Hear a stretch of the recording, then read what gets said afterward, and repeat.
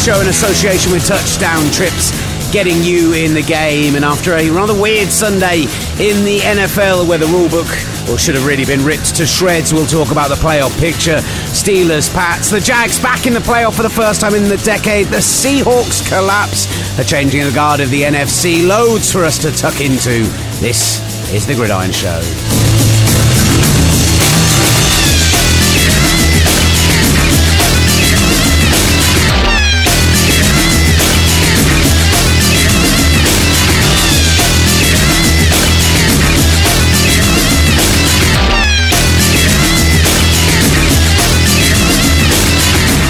Hello and welcome to The Gridiron Show in association with Touchdown Trips, getting you in the game. Will Gavin, Ollie Hunter and Gridiron editor Matthew Sherry on the line today. I was going to say evening, boys, but the problem with the time concept of a podcast is that somebody could be listening to it in the morning, and now I've confused myself. So I'll just say hello. Hello!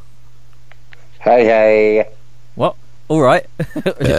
Oh, come on. That is disgusting. You're unbelievable. No. I'm going to put it out there. Well, I have put it out there. A poll. Whose intros do you like more? Will Gavin's or Ollie Hunter's? I like Ollie Hunter's more, so it's fine. Well, you know... yeah, you see, you wanted me to bite on that, and I'm like, I much prefer it when you do the intros, so you can do it every single time. I don't want to do it every single time. You should be doing it. No, you go ahead, mate. No, this is the Gridiron Show with Will Gavin. We all know that. The Gridiron Show in association with Will Gavin. You did a great show on Friday. I definitely listened. You definitely didn't listen. I listened to the first 2 minutes and the last 2 minutes to make sure it was topped and tailed. So... you could have done anything in that middle of 50 minutes and I'd never have known. But we didn't have any complaints on Twitter, so it's fine. Matthew Sherry, how many times did we think Will Gavin had watched Star Wars in a space of 24 hours? Was it 4? Yeah, I think 4 is what we ultimately landed on. I think it was 4, yeah. I've seen it twice. My wife is going to see it again with a school friend tomorrow, and I'm contemplating whether or not to go with them. Or, you know, spend my time doing other things. I might go with them. I haven't decided yet. I mean, I know you try and jump at the chance for any time that you don't have to spend with your wife, so... It's less that. It's more the school friend that she's going to watch it with, who is a lovely person, but I've been to the cinema with her once before, and she is not code compliant, for anyone who listens to that BBC one. She is Why very... are you not mentioning that BBC one? Very... It's not like we're competitors with those guys. I don't know. We talk a lot about movies, guys. Yeah, if you're a fan of Kermit and May, you know what I'm talking about. She's not like somebody who's like taking her shoes off and eating smelly food and stuff like that. But there's nothing wrong with emotionally reacting to a film, i.e. laughing, crying, you know, jumping at a scary bit, whatever it is. The elicited reaction you're meant to get that you naturally particularly get with an audience. But it's when she like turns around in the middle of a film and goes, oh my God, what the F? Like, and actually speaks out loud her feelings about it, and it's too much for me. I quite like the sound of this. It's too much. You'd get on with her really well. Oh, okay. It was very difficult for me to decide who to sit next to between you, my wife and Adam when we went to see it on the first night, because I just wanted to sit there and enjoy it with no interruptions, no slaps on my legs, no turning around and looking at me in wide-eyed awe, and yet I got all of that from you, Ollie, and more. Yeah. Ollie. No, I can't help it. That is very much in my wheelhouse in general life, but I just don't do it at the cinema. It's not acceptable. Yeah, but the thing is, you loved it.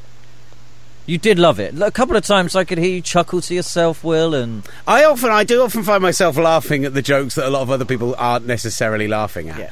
Like having a heartier laugh at some of the jokes. The second time I saw it with a much smaller audience, because it was at like 10 in the morning. And so the laughs were less from the auditorium as a whole, and yet I still laughed pretty loud every time. Well, it's because you're a loud laugh. What was your favourite one, Will? My favourite showing? No, your favourite of the jokes. None of it's... there's going to be no discussion of any content whatsoever. I've got to prepare myself, because we're doing a film review on the TalkSport show tonight, in which we will definitely talk about Star Wars, and I've got to figure out a way to talk about it without mentioning any spoilers. So I've got to practice for that, and I'm going to start doing that right now. I did, however, have a Christmas party on Saturday, where my friend Adam, and you've probably seen on social media, etc. Sorry, what? That you had a Christmas party? Yeah, I did, Ollie, and you weren't invited. What? Because it wasn't my Christmas party and not my place to invite you. But This is so low class, Will.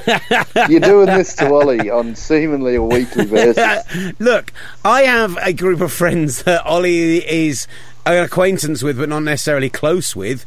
The close group of friends who all went to university together had a little get together at somebody's flat on Saturday. Why would Ollie be invited to that? No, this is a weird thing that you've got going on.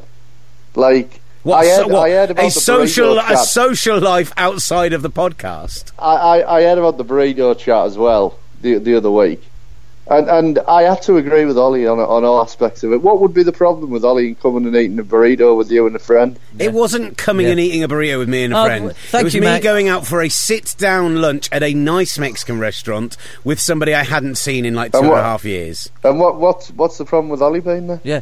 Because I'm catching up with an old friend, I'd like to do it just on a one-on-one basis. Yeah, that's really weird, Will. And do you know the best thing about all of this? Matthew Sherry does listen to the podcast when he's not on it. Yeah, well, I don't, so I'm sorry. You know, well, there's just a litany. I have to listen. I have to listen to you two's thoughts on the NFL via phone calls, text messages, social media on such a regular basis that I can handle not rehearing it in podcast form. It's fine. You know what? That's fine. I think we've got to the bottom of why I haven't been invited to any of these Christmas meals. So it's great. Sherry, thank you for your invite. I will see you next week. Next time he wants his cats feeding, Ollie, when he's away on holiday. Yeah. Why doesn't he just get one of these other friends to go and do it for him? Scum. One of them did look after my cats for a solid 2 weeks while we went away, actually. So it's not something I've ever asked Ollie to do. That's true, because you know that your cats hate me. Yeah, so. There is that. The point I was trying to make was back to the Star Wars point, was that there was, like you will have seen on social media, etc., that some people, some fans, have really rallied against it. And this one guy hated it. Like, literally thought it was the worst Star Wars film he'd seen. And I tried not to have an argument with him and ended up having 4 separate arguments across the course of a 12-hour night. So, I'm quite passionate about it, it's fair to say. Yeah, but it was fine because you invited him to the Christmas lunch. It was his Christmas lunch, and I was invited. Well, to there it. we go. There we go. Once again, imagine, Ollie, if you were there, you could have backed him up, because I'm assuming you also are a big. So I had Adam Clarkson to back me up, so it was fine. Oh, you bestie. Oh, okay. And my wife backed me up as well. No, fine. Wife as well. What do you mean, new bestie? Yeah, it's fine. What? Oh, Matt, thanks for the invite for Christmas Day. I will see you on Christmas Day. Can't wait, mate. That's true, friend. You're working with me till 6 a.m. How the hell are you going to get to Hartlepool? Drive. Car. Enjoy that. What is it, 5 hours, Matt? Yeah. Sherry's going to meet me halfway. Yeah, you're going to get together. Me and Ollie are spending Christmas at a service station. At a Nottingham-based service station where you are going to enjoy a KFC whoa. and a bag of Haribo. It's Christmas. Cornish pasty. Somebody told me recently, and I've just refused to believe it and not looked into it any further, that KFC is the traditional Christmas meal in Japan. I think it's China, isn't it? I thought it was, but maybe it is Japan. What? Yeah, there is definitely... is that true? Yeah, 100%. What? Matt Sherry disgusted. It's a massive thing. Maybe it is Japan. I actually, in my head, thought it was China. There you go. It says it here. Apologise. I my Oriental-based racism. Because I was so confident it was nonsense. No, it's 100% true. Well, Gavin, I'm going to say this now because I'll definitely forget on the preview pod that we'll do later on this week. What about us going to have those Chinese devils on horseback?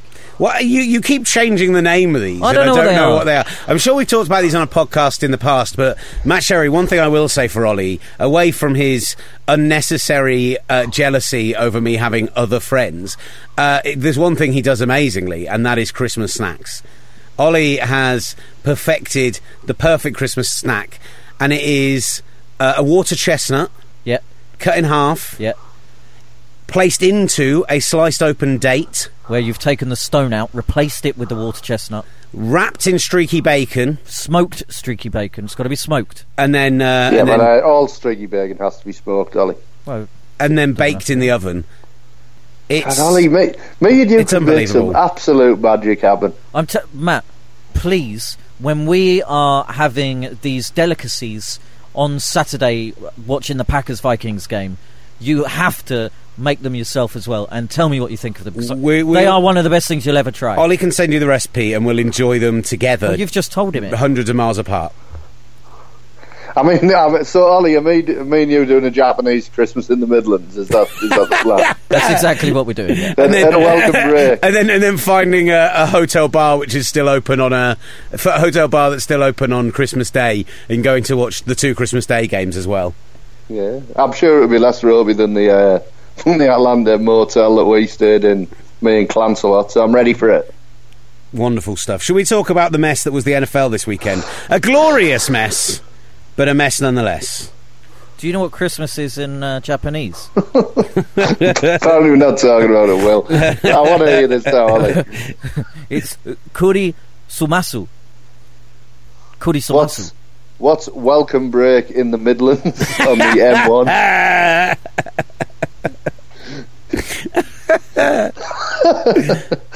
It is Midorando. Oh my God, whatever's going to happen now, I'm really excited both and terrified about how offensive/unoffensive Ollie might be here. Midorando di no D. It's not German. I don't know how to say it says D no ueru kam uberiku. If any of the vast Japanese members of the Gridiron listenership would like to get in touch and send us a little audio memo of how we pronounce that correctly, please do. Let's talk about the football this weekend, and let's start with the obvious place to start from this weekend's football. Of course, Jimmy G and his last... No, I'm not going to do that. The Pittsburgh Steelers and the... No, okay, no. The Pittsburgh Steelers and the New England Patriots having somewhat of a classic on Sunday evening football. Certainly, Rob Gronkowski having a career day, despite the fact he probably should have been banned for that game. And the Steelers managing to find a number of ways to throw this one away in a game that they managed to keep much tighter than expected. But let's talk about the game overall, and then we'll talk about those 2 last-minute decisions. Fair result? I can't believe I'm asking Matt this, but Matt Sherry, fair result? Not really, no. I thought Pittsburgh controlled the game, did everything that they needed to do. And for all the way they lost, and for all the Patriots were really clutch at the end, they were handed the game on a silver platter after the touchdown, because it's almost forgotten now the Smith-Schuster play, or the Schuster-Smith, which I always got that the wrong way around, but it's almost forgotten just how bad the Patriots defended that. And also on the Jesse James play that wasn't. That was a complete coverage force by the Patriots as well. So I thought there was... Is there some reason to be concerned about the Patriots in the trenches? Because the offensive line had some real problems. I don't think that is the problem. I agreed with Romo in that he's the only person I've heard say this, and it's kind of what I believe on the run defence, is they allowed the running game to go to a level because they think they can get off the field on 3rd down. The problem is that when you run into a game like last night where you don't, it's a big problem. But that's the way they play defence. It's the way they've played defence this season. Their run defence isn't as good as it's been in the past, but this is the way they're trying to play around it. And I think ultimately they can do that because, I mean, even last night, Pittsburgh dominated a lot of that game, but they were never out of sight. It never got out of hand. And really, without the Brady interception, it's a really close game all the way through, because 8 points is still a close game, but it's still 8 points. You still need a 2-point conversion at one point. So I don't think that's the issue. I think the issue really was their pass rush on 3rd down, and that's a major issue that they need to solve moving forward. But yeah, I thought Pittsburgh deserved to win the game, but they didn't win the game, and the reality is that the Patriots keep winning games like that, and at some point it isn't lucky. I mean, you mentioned, Will, on the tweet of how Michael Lombardi had said that the Patriots are coached not to extend over the goal line like that. And the reality is that you see so many examples where the rules have been drummed into these guys that they know it at the end of the game, and that's why they don't get into these situations, and other teams too do. And that isn't lucky. That is a culture that's been developed over years. But all in all, I would say Pittsburgh probably deserved to win the game. There's 2 incidents you referred to there which need to be kind of covered. One is the end of that Oakland Raiders Dallas Cowboys game, a weird game overall, a game where the Cowboys played seriously got their nuts out on the table and showed them for all to see. Going for it, the fake punt on a 4th and 11th in their own territory. Going for it on 4th and 1 from their own, 39-yard line. They had so many occasions on Sunday night where they really tried to force the game, and even so, their defence letting up a couple of drives to the Raiders in the second half. The one to open the second half where the Raiders were really strong went on that kind of 7-minute, 9-play, no, it's 11-odd play, 90-yard drive, and the one right at the end as well. But the game doesn't need much discussing beyond that, because neither of these teams are going to the playoffs. I mean, the Cowboys still have a chance of getting in, but actually I think the Lions, the Falcons, and at least one of the other teams in the wildcard mix already have the tiebreaker over the Cowboys. So they'd have to rely on a lot of teams losing both games and them winning both games for them to get in. But we had the extending the ball over the line for the touchback issue, which we've discussed 3 times this year already. We had it on the play in the Rams-Seahawks game earlier in the year, which the Rams could have and probably should have won that game. And it's amazing to see what their development's been over the last 10 weeks. We'll get to that as well. We saw it with Austin Seferian-Jenkins for the Jets as well, in a game that was much tighter than many expected and could have had a real impact on that game. And then we've had it with this one. That rule needs a serious looking at, and the catch rule, there was so many instances of it. The Jesse James one is going to be the big one that we spot from the weekend. But we had the Carolina challenge in the Green Bay game for the catch. We had Michael Thomas had a couple of occasions where he had catches that were brought back on reviews. The whole thing is so convoluted at the moment. They have to find a way to simplify it. And I think, just to kind of expand on that, I think my problem is the rule about things like control to the ground and everything like that, and they got the Jesse James call right by the rule book. The problem is those things were designed for a time where we didn't have 8 HD cameras and we didn't have replay reviews and we didn't have... These are rules which are not really designed for an era where some common sense can come in, because a referee can watch the catch 17 times over before making a decision. And actually, I think they are too ticky-tacky and too to the level of the law, and it almost gives people an excuse to go to kind of not give a game-winning changing play. But you say that, but I honestly think this year is at least better than previous years, because that whole survive the ground thing that they've added is clear as day, and whether you like it or not, I mean, everybody would look at that and say, well, in the back of my mind, I think it's a catch, but at least this year they're calling them the same way every time, seemingly, and that's not been the case in previous years. And I can understand why they're trying to add to the rule as well, because I personally don't want to see a game with 4 fumbles in because of bang plays, and where they immediately rule it a completion when it isn't. And I just think it's a tricky one. I mean, you say there they should let the referees use common sense, but isn't that then just letting them use their opinion on the day? And isn't that the issue, that we don't want judgment calls? You want a black and white call that is indisputable and hard to argue against. I mean, I think it's a tough one, and I don't think there's an easy solution. I at least think this year they're calling them all the same way. And I was originally critical last night, but I've gone back and looked at a couple of others this season, and I mean, the rule's the rule. They're enforcing it. I mean, teams need to start doing what we've just said the Patriots are coached to do, and not extend the ball in that situation. I know it's easier said than done, but you've got to play to what the rules are, and I think the rules are better than they were. They're perfect. But I also don't think the alternative's perfect either. Okay. Everyone's saying now, who cares if there's more fumbles? But you can guarantee if they change it to just 2 feet down is possession, then when there's a load of fumbles on bang plays, people will be like, oh, that's ridiculous. Well, okay, let's talk about exactly, because this is my problem, is that they're taking out an element of the game which makes it more exciting, and it goes back to the Des Bryant catch, which I still maintain to this day the right decision was made by the letter of the law that day as well. But what you're doing, and I'd like to hear Ollie's opinion on this as well, is you are restricting plays which are making the game potentially more exciting by having to play like the Patriots and have to go, right, we're not going to extend the ball, we're not going to try and reach for the end zone, we're not going to try and it's the same with the touchback rule. By saying we're not going to have that in the game, you're actually making people more cautious in the way that they're playing football, and it gets less exciting. Why are we penalising players for trying to score a touchdown? That's really frustrating. Yeah, I get that, but them be the rules, and the Patriots them be the rules. The Patriots, I'm not saying they're successful because they are the only ones that abide by this and have this mantra of not going in or not extending and whatever, but they know what the rules are, and that's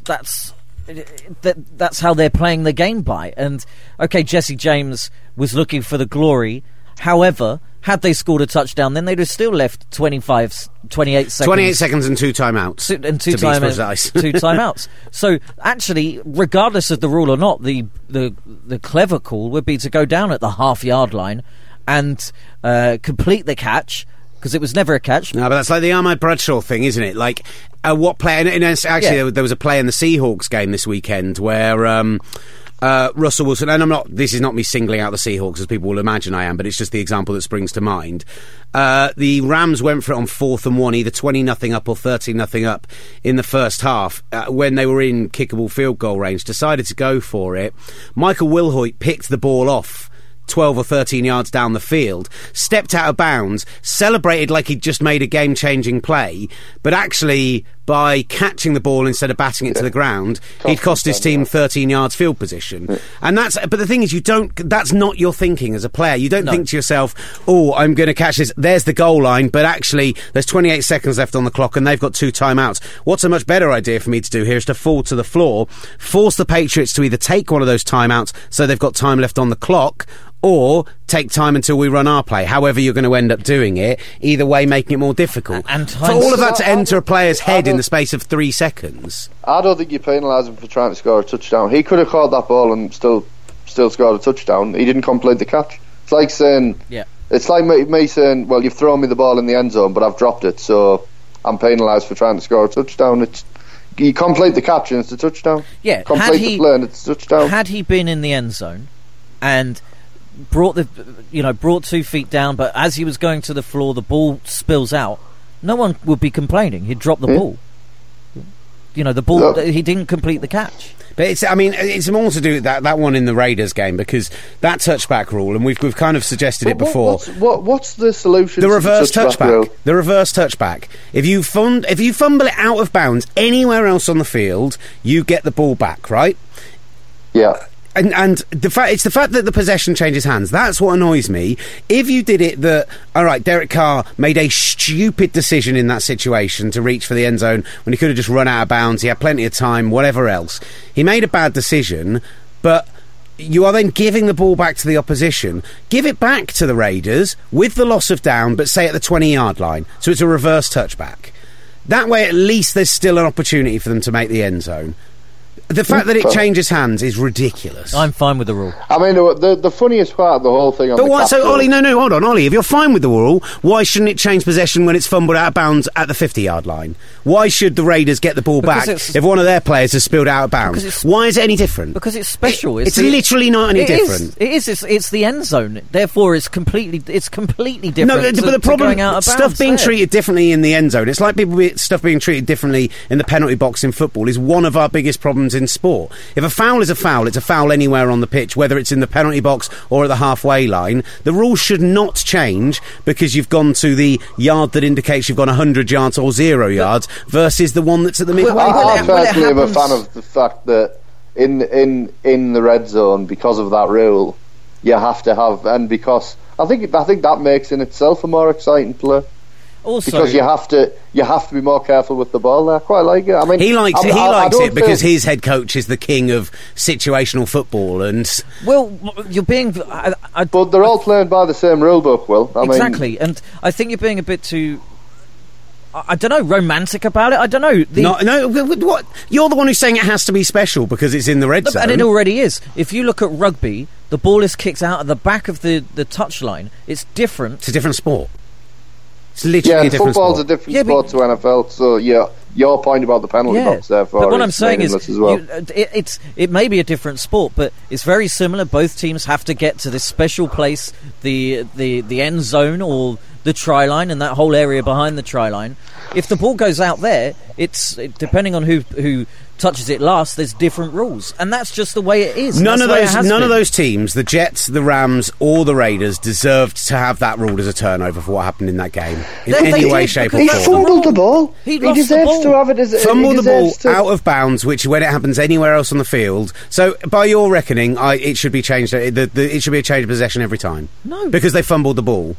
I don't care what it is. No. Sherry, I'm talking to Sherry. Sherry just said they fumbled the ball. He's saying that must be a turnover. So if you fumble the ball out of bounds, then it must be a turnover. Will, but it's exactly the same as fumbling the ball, and your player either jumps on it or the opposition does. You might make your decision. You make your decision to reach, because in 2 of those 3 situations, and probably in the 3rd as well, although we don't really know Derek Carr's thinking, they were reaching for the pylon, and the rule is if the ball touches the pylon, you get a touchdown. They wouldn't have necessarily made the same move if they were between the hash marks. So they're reaching for a pylon, knowing that if it's fumbled out of bounds, what we're then doing is making it more likely that they're going to go for that play, which makes it more likely a scoring play, which increases the excitement of football. And you're making sure that the rules go in line with the rules everywhere else on the field, which is how I'd like to see it officiated. But the flip side is, what if a defensive player makes a great play to strip the ball out? It goes out of the end zone, and they just can't recover it. Then they're not getting credited for a great play either. I mean, it's one of those rules. I can see your argument completely, and I'm just almost arguing for the sake of arguing. I don't feel heavily passionately either way, but I certainly don't think it's the worst rule in NFL history and should be changed. But if it is changed, that wouldn't bother me either. I think it's the most ludicrous. I think of all the rules in the NFL right now, the way that it's adjudicated, the fact that it's a change of possession is a total mess. Like that's for me, even more so than the catch rule, the most farcical rule in the NFL right now. And the fact that we've seen it happen, I think people would have been saying this for years if we'd had 3 occasions of it being a game-changing play in a single season years ago, but we haven't. It's happened this year, and that's why it's on the docket. And I think the competition committee need to be looking at it this off-season. And I'd be amazed if it wasn't at least on the docket, even if it doesn't change. It's got to be a conversation. On the Patriots Steelers, the final takeaway I have is how anybody who isn't a Steelers fan can root for Ben Roethlisberger is just beyond me. Well, a farce of an individual. The way I feel about everything that happened there, I'm so kind of torn on it in many different ways. I think what has happened is we've been deprived of potentially Patriots-Steelers in Pittsburgh again, which we've seen this weekend. What a great game that is. I don't think it's as good a game in Foxborough, because I think the Steelers mentally will go there and just poop the bed. Collapse. I think that we've also been stripped of the fact that we'll get at least, like, I know we'll get a Jags home game in the wild card round, but the idea that they get a bye the rest week, all of that other stuff which the Jags season this year looks like it deserves, the fact that we miss out getting to see the Patriots go on the road, which I think would be exciting to see them go on a road to a 1 or 2 seed, because it would make for more competitive playoffs. All of that as a neutral fan is really disappointing.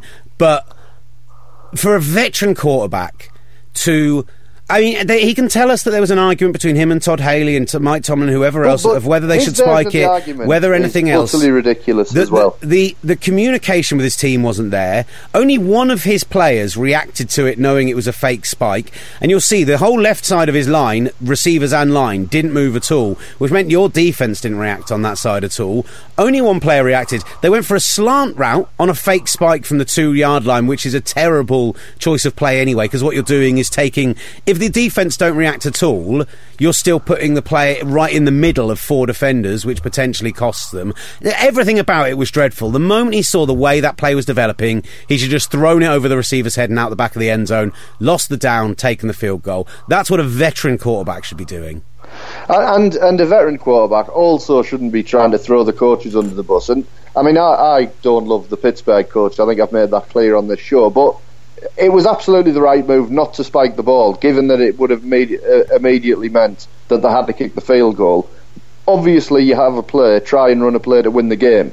They should be coaching that better, obviously, but it was the right call. Roethlisberger was suggesting they could spike it, have a throw, and then they'll just let us kick the field goal on 5th down, which wasn't going to happen. And more than that, you just look at the whole season, the off-season of pretending that he was going to retire. The fact that in every meaningful game I watch him play, he's limping around and shaking this part of his body and this part of his body, and he's injured this, and then the next thing he's running 15 yards downfield. Give me a break. And it also he's so into himself, and do I think it crossed his mind that he wanted to throw the winning pass? Absolutely. He is absolutely in love with himself at the detriment of everything else. Painful. And that doesn't even get into some of the off-field stuff that we're not going to bore people with and discuss, but not a good guy. And it says a lot when people aren't talking about him in the MVP conversation and they're talking about Antonio Brown, who had he remained in the game and not torn or partially torn his calf muscle, he's going to be out for the rest of the regular season, who knows how long into the off-season, into the playoffs. And by the way, them losing that game means that they may end up having to play in the wildcard round, perhaps without Antonio Brown, maybe with Antonio Brown not fully fit.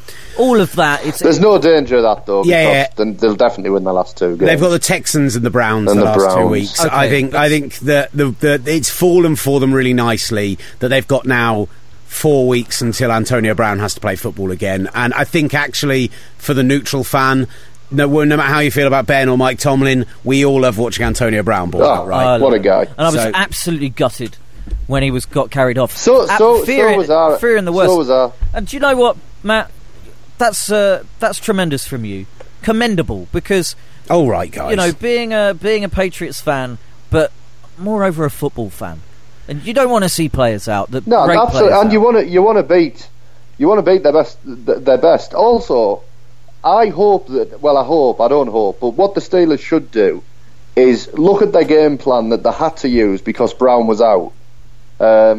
Which was controlling the ball, winning on third down. That is absolutely the way for the Steelers to beat the Patriots, and I would hope that they see that, and even with Brown back, adopt the same game plan, because I'm not sure they would have on offense. I think that have backed themselves a little bit more to chuck the ball downfield and take a few more risks. Actually, the way they played it was perfect, and I would hope and think that the coaching staff should look at that and think, well, we can do that exact game plan, but it'll be a lot better with Antonio Brown. I think Martavis Bryant and we saw Juju Smith-Schuster. It had obviously that massive play, which was a lot to do with blown coverage as well. But between them and Le'Veon Bell, there's enough playmakers still there without Antonio Brown to win those last 2 games. And I'm confident that the Steelers. We're now looking at Pat Steelers. Jags will seal up the 3rd seed if they beat the 49ers this coming weekend.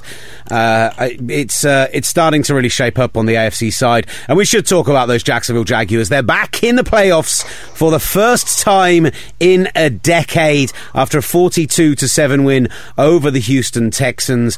And for the 3rd straight game, Blake Bortles played really well. And I can say after the Colts game, as I did on this show, yeah, but he was against the Colts. And we said after the Seahawks, he made some incredible throws, but let's not forget how many injuries they've got. And we can say that about the Texans as well. But when you're putting 3 games back to back to back that have been as impressive as these 3 have, he leads the NFL in yards per attempt. He leads the NFL in touchdown to interception ratio. He leads the NFL in passer and QBR ratings across those 3 games. And what really impressed me about this game is that, and we had it on in the office, so I saw a bulk of it, with guys like Jaden Mickens, who was sleeping in his car 3 months ago, with guys like Keenan Cole, these guys who have come off the practice squad. He was throwing passes that we've never seen Blake Bortles throw. The confidence was so much higher. This wasn't the usual story of Bortles' numbers look good, but it all came in garbage time. This was a truly good performance, and it made me just believe enough that with the defence they've got, which we've talked about time and time again, that there is some encouraging signs they can win playoff games with this team. I mean, I would give their coaching staff a huge amount of credit, because that Arizona game, they blew that game by not trusting balls at all, and they badly bungled the end of the game situation, largely because they didn't want them to throw the ball. And I don't think it's a coincidence that since that they've done the opposite, and they've really opened it up for him and kind of given him a chance to shine. I think he's feasted on some fortuitous situations in that. I mean, the Texans' defence has been as bad as any in the NFL this year as well.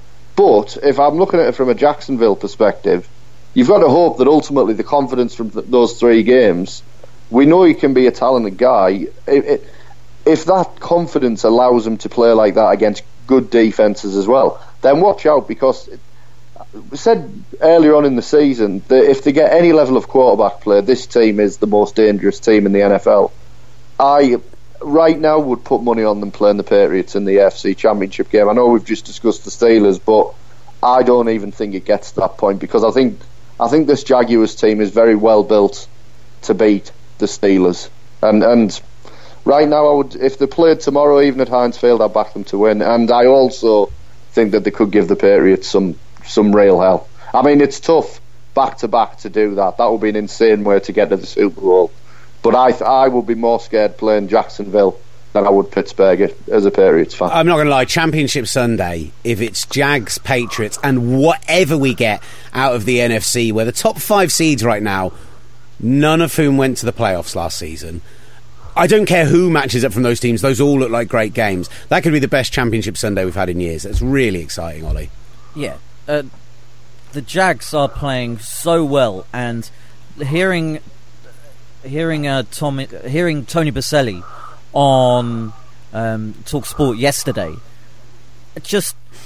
he was saying that they could be Super Bowl bound, and if they're in the AFC Championship game, as Matt Sherry said that they could be, or he expects that, he'd put money on it.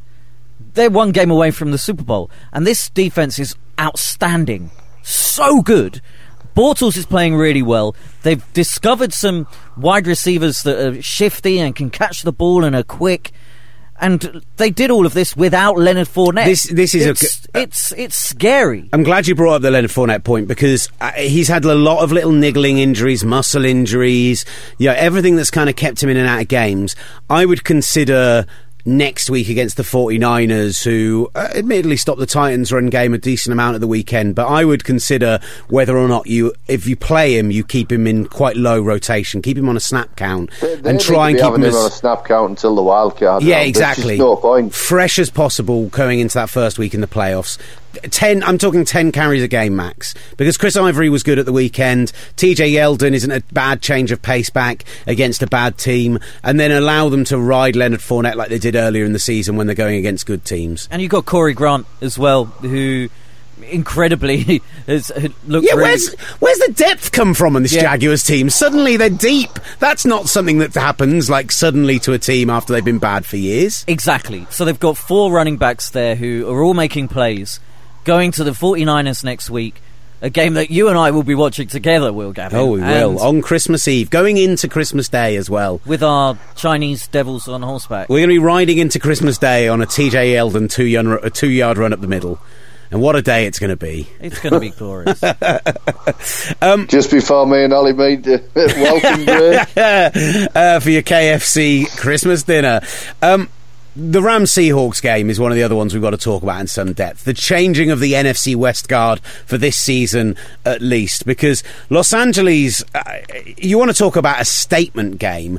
To go to the clink and to put this much of a hurting on the Seahawks and do it through being genuine. Like, I know the Seahawks are hurting, and Bobby Wagner was playing at 20% barely. Him and Earl Thomas and their spat afterwards was no surprise to see at all. And in fact, the way that they kind of were chippy by the start of the second half really shows the mentality of the Seahawks team has just completely gone this year. The injuries have been too much for them, and they've just kind of completely lost it at this point. I mean, it threatens to go every year, doesn't it? It's always on a knife edge. This has been the year where finally it's teetered over to the bad side, because they are looking like a team on implosion. Do not be surprised to not see them playing in January at all.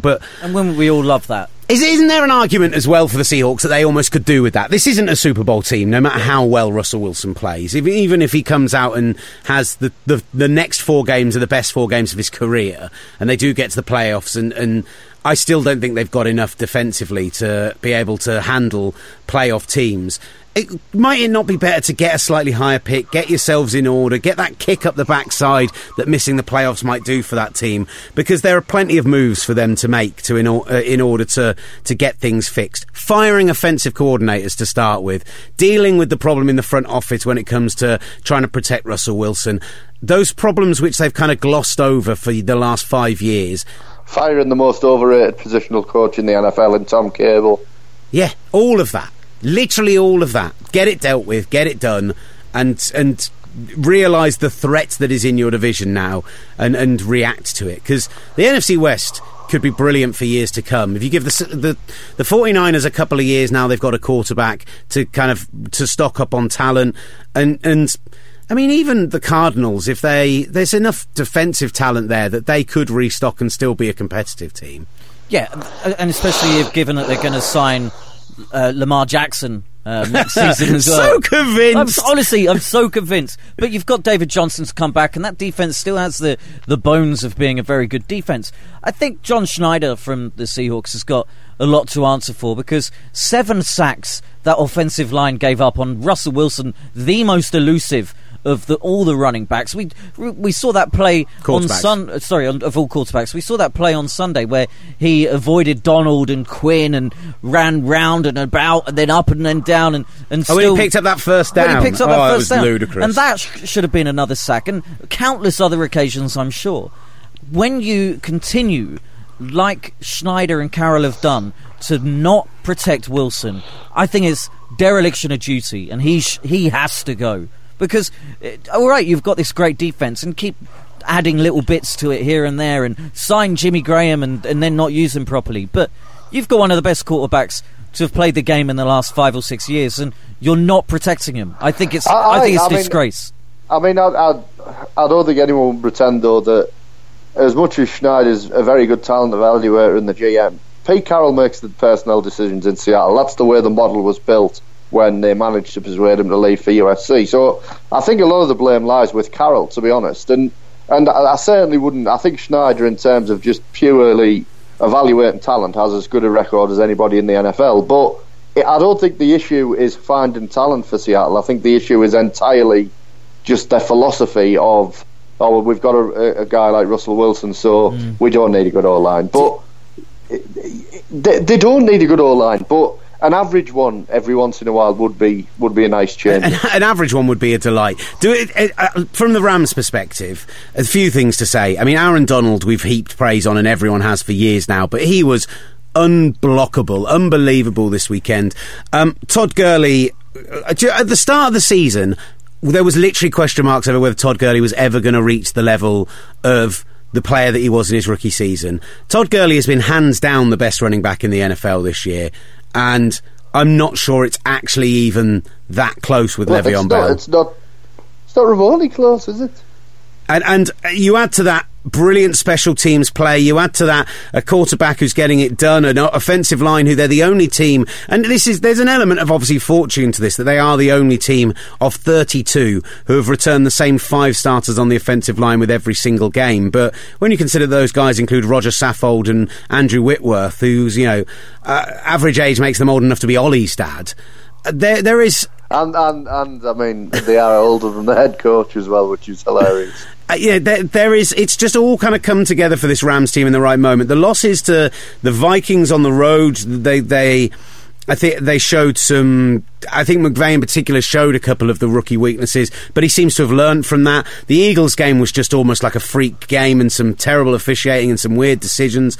There is a real feeling with this Rams team going into playoffs that they've got as good a chance as any of those other teams in the NFC of going to the Super Bowl. I don't think they have a chance of getting to the Super Bowl, I must admit. And that might sound over the top, but I disagree with what you said about the Vikings and the Eagles games, in that I think they're a very well-coached team, but they ran into better teams. I mean, the Vikings handled them completely. That was men against boys, and I think it's the Vikings. I don't know if it was. You had a drop in the fourth quarter on the goal line. I think it was Cooper Kupp, which was the difference between them going ahead in the fourth quarter and losing by 2 touchdowns.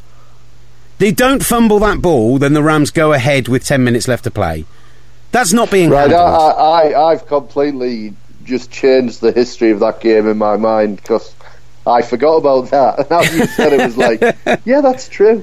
Yeah, I disagree with everything I've just said. The Rams are going to the Super Bowl, guaranteed. But the Vikings defence did handle them for huge swathes of that game. Yeah, they did. I mean, there's just something at the back of my mind with the Rams. I think it's Goff. I'm not a huge believer yet in Goff in terms of when the money's on the line, I'm not convinced he'll win you the game. I think they're a great front runner. I think when they do what they did yesterday, they're very difficult to play against, and that's why we've seen them basically pulverise teams a couple of times this year, because I think they're really difficult when they get up on you, but I think if you get up on them, they could make mistakes quickly. Right, shall we move on and talk about the only other games I had that we needed to cover in a bit more depth? I think Packers-Panthers, I'm afraid, Ollie, we do need to talk about. Yeah. The Carolina Panthers ran out 31-24 winners over the Green Bay Packers, and that's maybe a slightly flattering scoreline for the Packers as well, who got a late touchdown, the onside recovery before Geronimo Allison fumble on the catch. Of course, that one was a catch. Was the difference between these two teams in the end. The real difference between these two teams is Aaron Rodgers clearly wasn't ready to start playing football again, Ollie. He was rusty. I think you just take the interceptions, and he obviously looks bad. He underthrew another 6 passes on top of those 3 interceptions, and all 3 interceptions were bad. Yeah, all 3 interceptions were bad. He was rusty. He made some poor decisions. However, he did make some good throws, and he did make some good decisions, and he put his body on the line, and he made some good runs. And I just think him being there was the reason why it was close. Why they still had something. I thought the Packers missed a trick by not running the ball more. I think they were way too excited with the fact that Rodgers was back. I agree with you there as well. 45 times they threw the ball, 19 times they ran it. Aaron Jones. And what was the average? I mean, Jones looked really good every time I saw him with the ball. He touched the ball 3 times, so for 47 yards. So that's on Mike McCarthy. He. I mean, the whole not being in the playoffs is on Mike McCarthy, and I mean, it's a minor miracle he had any chance to be in it, but there's big decisions to be made there, and they need to. I would be cleaning house completely. Teflon Don's got to go. Teflon Dom's got to go. That defence had no answer for Christian McCaffrey whatsoever in the early parts. Cam Newton. Did you hear the Cam Newton Clay Matthews exchange? That was very funny. Yeah, that was great. Clay Matthews on the field, if you haven't heard this, Matt. Clay Matthews spotted a Panthers offensive formation that he'd seen on film in the red zone, where they go a wheel route to Christian McCaffrey, and they've done it a couple of times this year already. And Clay Matthews went, it's the wheel route to his defensive players. Cam shouted back at him, oh, you've been studying film, have you? He said yes, and he went, watch this then. And they audible to a fake wheel route slant, which Christian McCaffrey took him for a touchdown. Untouched. It was incredible. They've been playing it on Sky Sports News all day, just to rub it in my face whilst I'm at work with Sky Sports News on one of the monitors above me. Just going, watch this then, and then going to the fake wheel route into a slant. It was great. It was really funny. My big takeaway from this is that if Cam Newton plays like that, the Packers are the hardest team. The Panthers are the hardest team in the NFL to play against. If he plays like he does the last 2 weeks.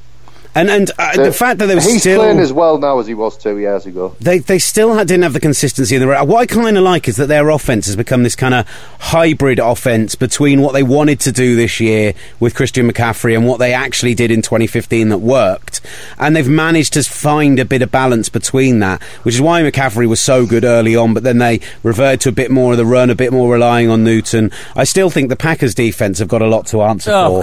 Across the course of the game. I think the Panthers-Vikings as a matchup, particularly if it happens in Minnesota, that's the one which, from a kind of old-school, pure football perspective, is the one that looks toughest and really exciting. It's so exciting. Like, it's the dream, isn't it? I'm so pumped for the prospect of that. What you've got is 2 great defences there, and the Panthers' defence is playing really, really well. But as you said, Will, with McCaffrey being pretty spicy out of the backfield and being able to catch the ball as well as an actual slot receiver guy, Cam Newton, he ran 14 times, more than any other player, which is a lot of option, a lot of designed quarterback rushes as well. And then Greg Olsen, he doesn't seem to have his old zip. He looks a bit more like Jason Witten now than any other tight end.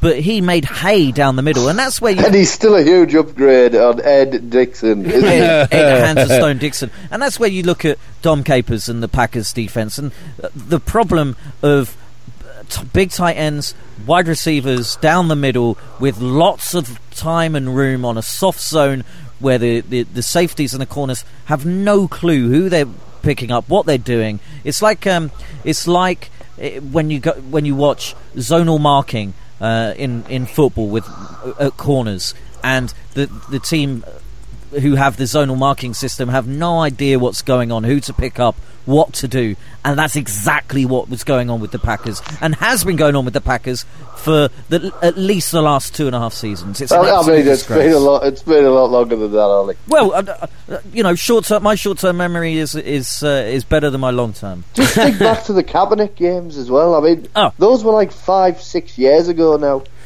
Yeah, don't remind me of that either. Thanks, mate. There are two other storylines from this game that we need to discuss. The first is the fact that the Carolina Panthers are up for sale. Jerry Richardson is giving up day-to-day control of the team. This is obviously a direct reaction to the accusations last week of both sexual and racial inappropriate comments and misconduct within the workplace. Amazing that the owner of the team is being investigated by the team's internal lawyers for these claims. So at least there's a little bit of clarity there. It's something we can get more into in the off-season. It's going to be a fascinating process to see what happens there. I mean, the NFL is still planning to investigate it, even though he's put the team up for sale, which I think is hugely interesting. Massively so. Have you seen that Diddy wants to buy it? Yeah, I've seen that Diddy wants to buy it. And have Steph Curry wants to get involved, and they want to sign. Does. I mean, signing Colin Kaepernick as a backup to Cam Newton actually makes quite a lot of sense. But I think Kaepernick wants in on the ownership group, so I'm wondering whether he can play and own the team as well. Yeah, that's but I'm not sure he's got the money to be in on the ownership team in anything but a very, very silent partnership. And given the reaction of Kaepernick by our Uber driver when we were in Carolina, I'm not sure it would be the greatest. I forgot that was in Carolina that happened. Wow. Yeah, it was. I remembered it earlier on. That guy would lose it. But then there was the Thomas Davis hit on Davante Adams, which is going to see him get us 2-game suspension. It was a nasty hit in terms of that he led with the crown of his helmet when...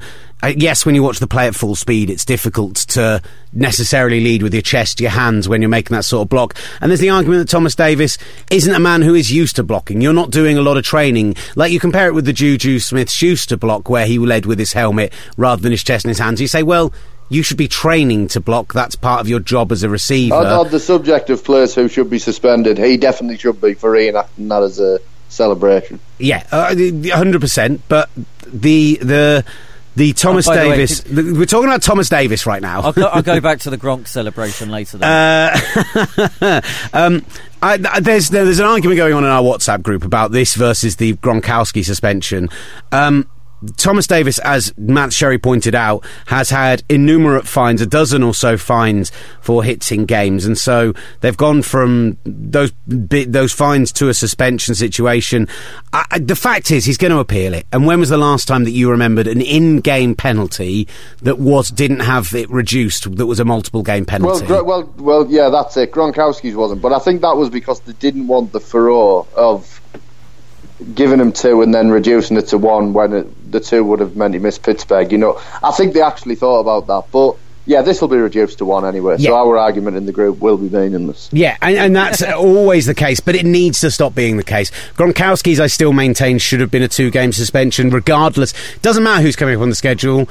There was intent there, and it doesn't matter that he's not normally a dirty player. That was a bad play. For Thomas Davis, I completely understand why it's 2 because of the history of the player, but you do also have to say that not only was he clearly upset and incredibly reticent on the field, but to then go and tweet to Davante Adams and apologise so openly about it as well. Like, Thomas Davis doesn't strike me as a bad guy, neither does Rob Gronkowski. I think that was a bad play, but I don't think there was any kind of malice or intent to it, whereas you could argue what happened with Juju Smith-Schuster, the emotion of the game got to him, which you wouldn't say is the same for Thomas Davis. Yeah, and when you look at Thomas Davis's instant reaction when he when Devontae Adams is laid out on the ground with numerous amounts of staff around him trying to make sure that he's okay. Davis is on the sideline, head in hands, aghast at what he's caused and what he's done. You look at it back to me, and I'm as staunch Packers fan as that you're likely to meet, and I've seen a load on Twitter who ripping into Davis, saying he's a bad guy, or this and that. I think it's a coming together. I don't think he goes out to hurt him. Devontae Adams has tweeted pretty much the opposite of that, saying, look, it's football, but there's no room for like that. We're supposed to look at to be in this together and look out for one another and not mess with a man's livelihood. Look, I don't think Davis meant to do it. Only Thomas Davis knows. For me, I don't think it was that bad a hit, and thankfully Adams hopefully will be okay for next week. He went into concussion protocol as he should have done. Right, should we take a quick break and then just rattle through the remaining games from this weekend that we've not covered yet? Yeah, because we've got like 5 minutes. Beautiful. Right, there are a number of games that happened this weekend that had big playoff implications, none more so particularly after we talked about the Raiders lost than Saturday night in the AFC West, as I think a game that probably is the one that a lot of us got wrong this weekend, the Chiefs and the Chargers. A lot of us were high on the Chargers going into this game, the performances of Keenan Allen, their defence, their pass rush, their corners. But for the Chiefs, after such a horrendous collapse from their 5-0 start to the season, this was really a good all-round performance. It was still a tight game late on, much like that one we talked about earlier between the Rams and the Vikings, but every facet of the Chiefs worked for the first time in quite a while, Matt. No, Ollie, go Ollie. Sorry, but I watched this game in full at about 5:30 on Sunday morning, and so rock and roll. I know, isn't it? On my computer with the cricket. Oh, the cricket, Matt. The cricket on the TV. Let's not. But what this game reminded me of was the Chiefs in those first 4 or 5 weeks when everything was going for them. Kareem Hunt had 201 yards on this game, 155 something through on the ground and 50 something through the air, and you had Kelsey making plays, you had Tyreek Hill making plays, Alex Smith looking pretty good, but it was all down for me on offense to the way Matt Nagy managed to get Kareem Hunt in space up against defenders that weren't used to being able to try and tackle someone like Kareem Hunt. I thought it was brilliantly played by the Chiefs offensive coordinator, Matt. It was, yeah, and I mean, I think the Chiefs are making the AFC playoff race a little bit more interesting because I still remember them from the start of the season, and they've had the horrific blip in the middle of it all where I thought they'd been found out, but maybe they haven't been found out, maybe they're getting it rolling again, and if they do get it rolling again, then they're another potential legitimate contender in the AFC. The Chargers just became the Chargers again, which is sad given what had happened. It's a really interesting situation, the AFC playoff picture at this moment, because the Chargers coming up have got the Jets and the Raiders, both eminently winnable games. Say they go to 9-7, they're relying on a number of teams above them to lose a game or 2 games. And actually, you look at those teams on 8-6, the Bills have to go to New England, the Titans have to face the Rams and the Jags, the Ravens, they're the easier of the routes, Colts, Bengals, but you wouldn't be that surprised to see 2 or 3 teams jockeying at 9-7 for the 6th seed. So the Chargers aren't out of it yet, but they did themselves no favours on Saturday night. And I think the Chiefs... Absolutely. I assume, Will, that you changed your picks from the one that you tweeted out, given that you got 15 out of 15 so far on the picks challenge. I did, because when Marcus Peters was announced, I think I tweeted about it, saying that with Marcus Peters being back in the game, I fancy the Chiefs at home. No, I'm not. I'm not suggesting that you never, but what I'm saying is, like... Did I get 15? I didn't get 15 from 15. I didn't get last night right, did I? Yeah, you were on 15 out of 15. I meant to pick the Raiders. I won 15 and 15 by accident. I was 100% convinced the Raiders were going to win last night. 3 people are on 15 from 15. I'm on 14 from 15, and this was the game that I got wrong. But me and Ollie, outside of that one game, picked, I think, a perfect slate on the podcast the other day. Boys, you're doing us well. You're assuming that tonight the Falcons are going to beat the Buccaneers. Come on, the Buccaneers! Come on, the Buccaneers! Falcons win. Packers are out. Bucks win. You're telling me there's a chance? Now, interesting, sorry, I'll jump in there. Rob Demovsky has tweeted that Joe Callahan, who was waived by the Packers to make room for Rodgers, has since been picked up again, meaning, I think, and Demovsky says this, what happens with the result between the Falcons and the Bucks, of which everyone knows what happened, that will determine whether they keep Aaron Rodgers active or not. So, just to roll through the rest of those AFC teams. Yeah, sorry about that, guys. Bills, Dolphins. Bills, actually, it wasn't their best performance, but they're putting together a bit of a run, and they're looking like, after a complete falling apart after that Jets game 6 or 7 weeks ago, they're right back in the playoff mix now. Jay Cutler doing incredibly Jay Cutler things in that game. The Dolphins might as well tank the rest of the season to get the best draft pick they possibly can. The Browns are going 0-16, aren't they? I have no sympathy anymore, I must admit. I've checked out on Hugh Jackson as a human being. Well, I think the Browns. He might end up in Cincinnati getting compensation. Which will be, honestly, that will be the best thing ever. I think they're going to swap. For him. So Marv Lewis will end up being the Browns head coach. Hugh Jackson, the Bengals. He will be a huge upgrade on Hugh Jackson. The Ohio swap, as they're going to call it for years to come. And the Ravens, again, they look like an interesting team for a playoff run, and have got the easiest slate of the 3 or 4 teams sitting around that 8 and 6 area. So don't be counting them out yet. Titans have had a horrible time out on the West Coast. That was very funny. The loss to the Cardinals was genuinely dreadful. This loss to the 49ers, maybe even worse. To be up that late in the game against a quarterback only making his 5th start in the NFL. In fairness, Will, he is now 5-0. What a man. I'm not allowing myself to get as excited as I got on Sunday night. Ollie will tell you that I was beaming ear to ear for a period of time. You should be beaming ear to ear, mate. You're winning the Super Bowl next year. It's the absolute lack of talent around him that's amazing. Because, I mean, actually, I think they've really found something in Trent Taylor, the slot receiver. I think he'll be a guy that will stick around for a number of years. I also quite like George Kittle, the tight end. I also quite like Marquise Goodwin, but Everyone's hero, Marquise Goodwin. None of them are number one guys. You need a number one receiver in there, and maybe a better tight end as well. But you know, a better running back. You're going to get Garçon back. He's a great player. I forgot about Garçon. And a really good draft. This could be, an exciting team next season to watch. I'm not saying anything better than 500, but what an upgrade that'd be on the last 2 years. The great thing you've got, Will, is Kyle Shanahan allows you to spend less money on certain skill position players, because there are certain players that fit his scheme that aren't necessarily heavily sought after. And we're seeing that again with Marquise Goodwin. We saw it with Taylor Gabriel. I mentioned to you Alfred Morris last night as a guy who was great for him in Washington. Particularly at running back, he can find guys for less money because there's certain guys fit his scheme that don't fit a lot of others in the NFL. Agreed. And what about Robbie Gould? What a guy. What a guy! 6 Did you watch his? Did you see his press conference afterwards as well?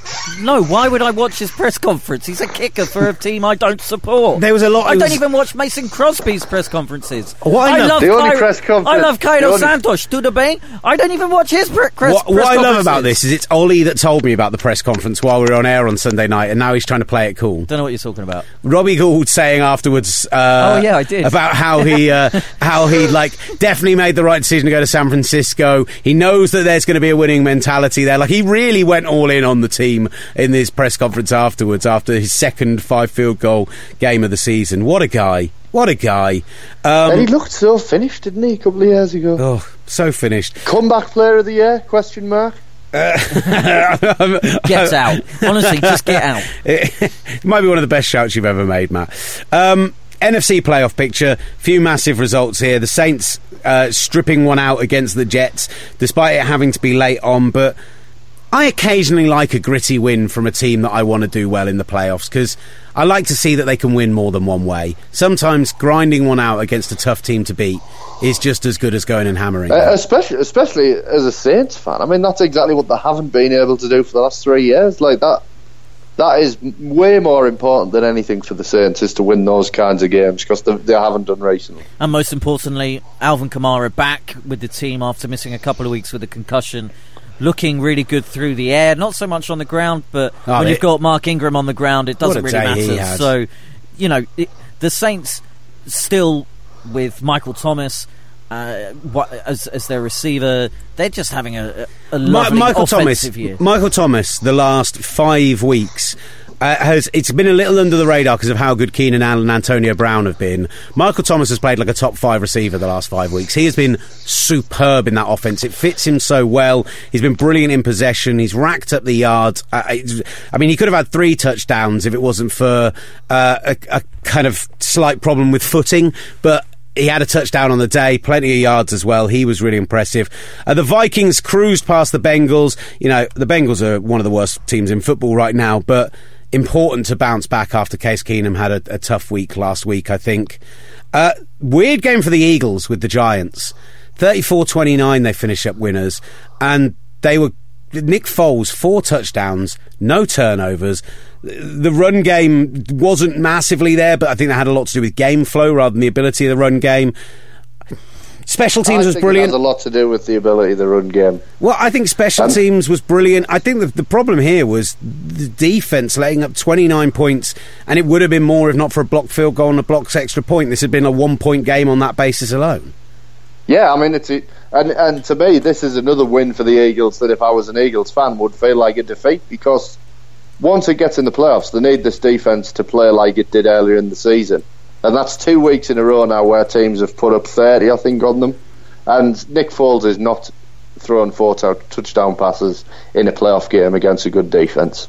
Also, if you look at the numbers on those passes, the longest, other than a catch and run from Ajayi of 32, is 19 yards. So they've brought the playbook in about 10 yards from where Carson Wentz was starting to throw passes and long balls and deep balls out to Aguilar et al. So I don't know whether that's because that's his first game as the number 1 starter, or that's how they're going to play with Nick Foles and not launch the ball. I seem to remember when Nick Foles was almost a viable starter that he was a guy that could launch the ball and throw the ball fast. So I'd like to think, if I were an Eagles fan, that they will expand that playbook out and get him to throw some bigger and better passes. Maybe it had something to do with the game flow and the fact that the defence was allowing the Giants to come back in. So there are a myriad of things.